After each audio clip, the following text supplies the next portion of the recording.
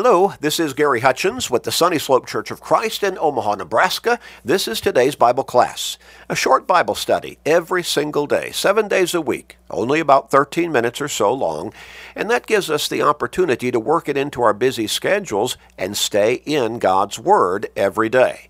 That's important because faith comes by hearing the Word of God, Romans 10 and verse 17. We encourage you to help other people in your life who need to grow in their faith by sharing these short studies with them every single day through Facebook friends, text messages, other technological means. But share with your family members, friends, work associates, neighbors, with literally everybody you can.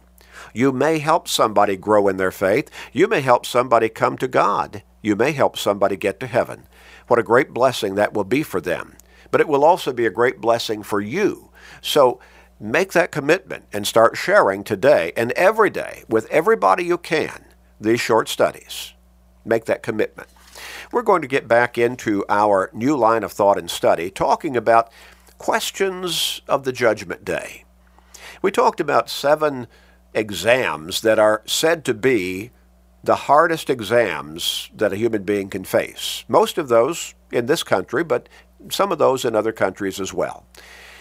And so we talked about those, the CPA exam, the Cisco Certified Internet Working Expert exam, certification for being qualified to work in the IT industry, that SAT, Scholastic Aptitude Test that high school juniors and seniors take to try to qualify them to get into a college of their choice.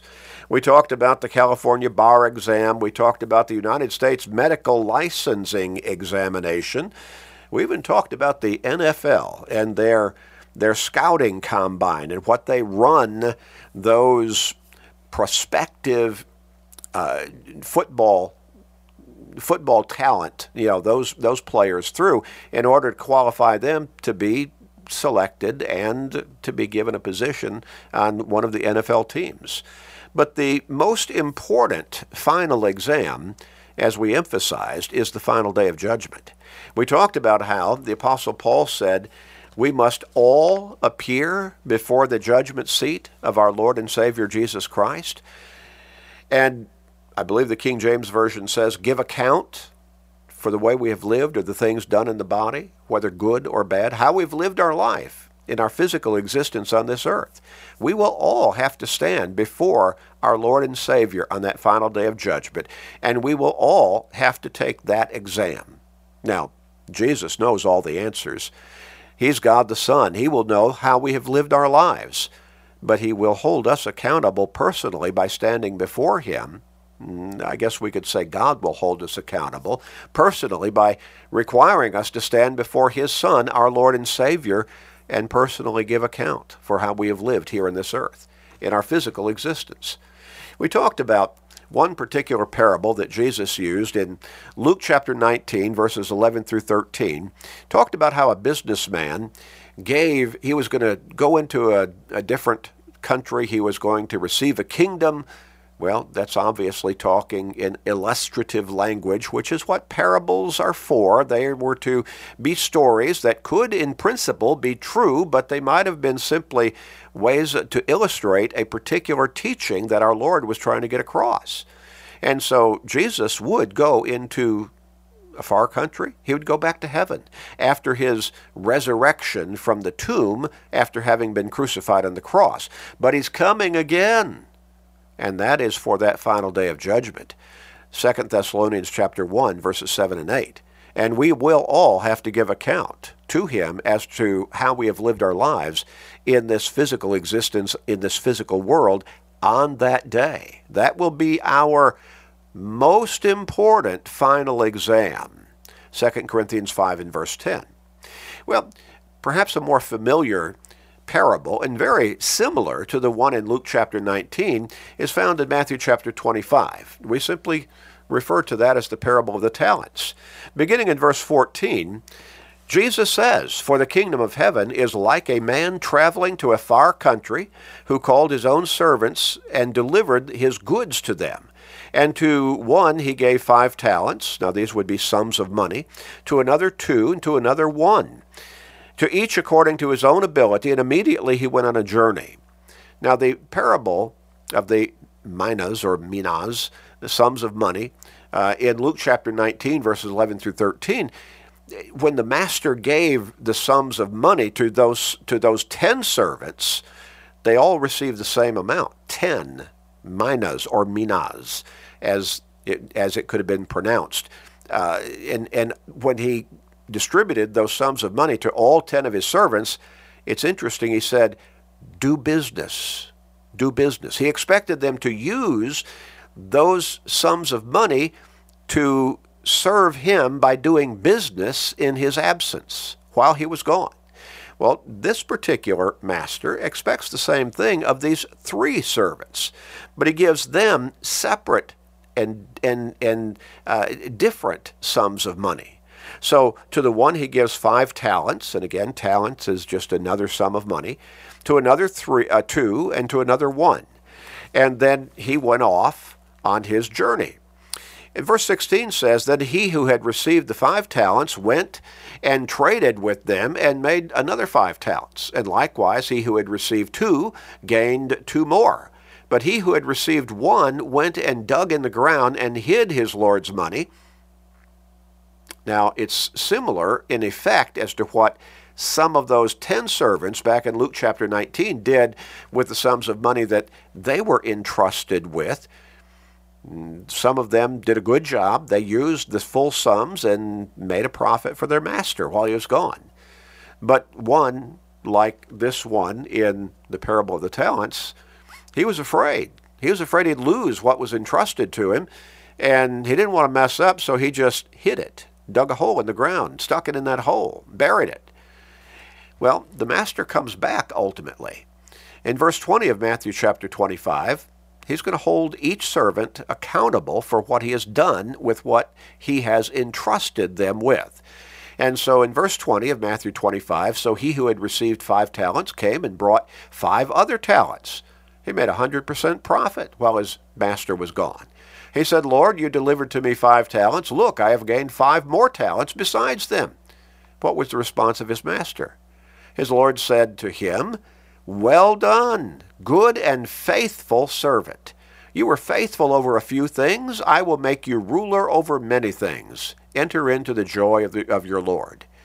Now, he also who had received 2 talents came and said, Lord, you delivered to me 2 talents. Look, I have gained 2 more talents besides them.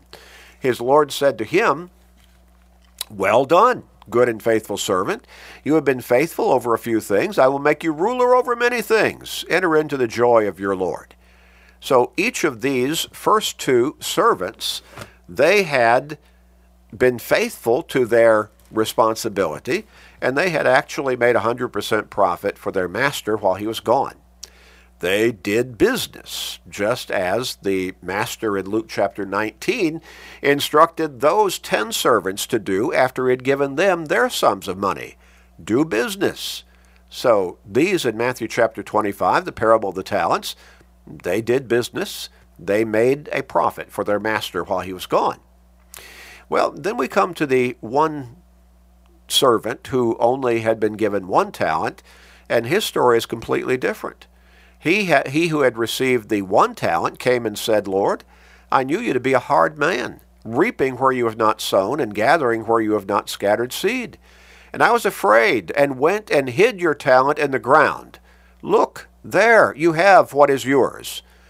Now, this particular servant was pleading his case on the basis of, I didn't lose anything. I've still given you back everything you gave to me. Well, he was hoping that would excuse him from his irresponsibility in pursuing the business of his master while his master was gone, and that sum of money with which he had been entrusted. Well, verse 26, his master responds. His Lord answered and said to him, You wicked and lazy servant, you knew that I reap where I have not sown and gather where I have not scattered seed. You ought to have deposited my money with the bankers, and at my coming I would have received back my own with interest. You could have done at least that much. But you did nothing. You did nothing to serve me. You hid You dug in a hole, stuck it in, and buried up what I had given you and entrusted you to use in a productive way. You did not live up to your responsibility to me. Verse 28, therefore, take the talent from him and give it to him who has 10 talents. And cast the unprofitable servant into the outer darkness. There will be weeping and gnashing of teeth. Now, obviously, this is a parable that is depicting the responsibility that God has laid upon us as his creation, to be faithful followers of him, to be created in his image with a soul, a spiritual being within our physical bodies. He sent his Son to die on the cross to pay the price for the guilt of our sins so that we could be forgiven, redeemed, saved, have eternal life, a home with him in heaven for all of eternity. But he will send his Son back on that final day of judgment for the utmost and final exams, and we will have to give account for how we have lived our life in this world. Have we been responsible to our God, our Creator, to our Lord and Savior, for all that God and Jesus did for us? In how God has created us, how he has blessed us, and offered his Son as the perfect sacrifice because of our sins? We will stand before that judgment seat of our Lord on that final day of judgment. That will be our final exam. Are you ready for that exam? It'll be the most far-reaching and the most consequential of any exam that any person can take in their physical existence on this earth. Let's pray. Father in heaven, help us to recognize our need to live responsibly before you. Help us to recognize all that you have done for us, as much as we can recognize and realize all of that, understanding that there are ways that you bless us that we don't realize. But help us to realize how good you have been to us and how much you want us to be with you, forever in eternity. And help us to respond to all of that reality responsibly before you and faithfully. Guide us, please. Strengthen us. Give us your wisdom, please, we pray, Father. And please forgive us. In Jesus' name we pray. Amen.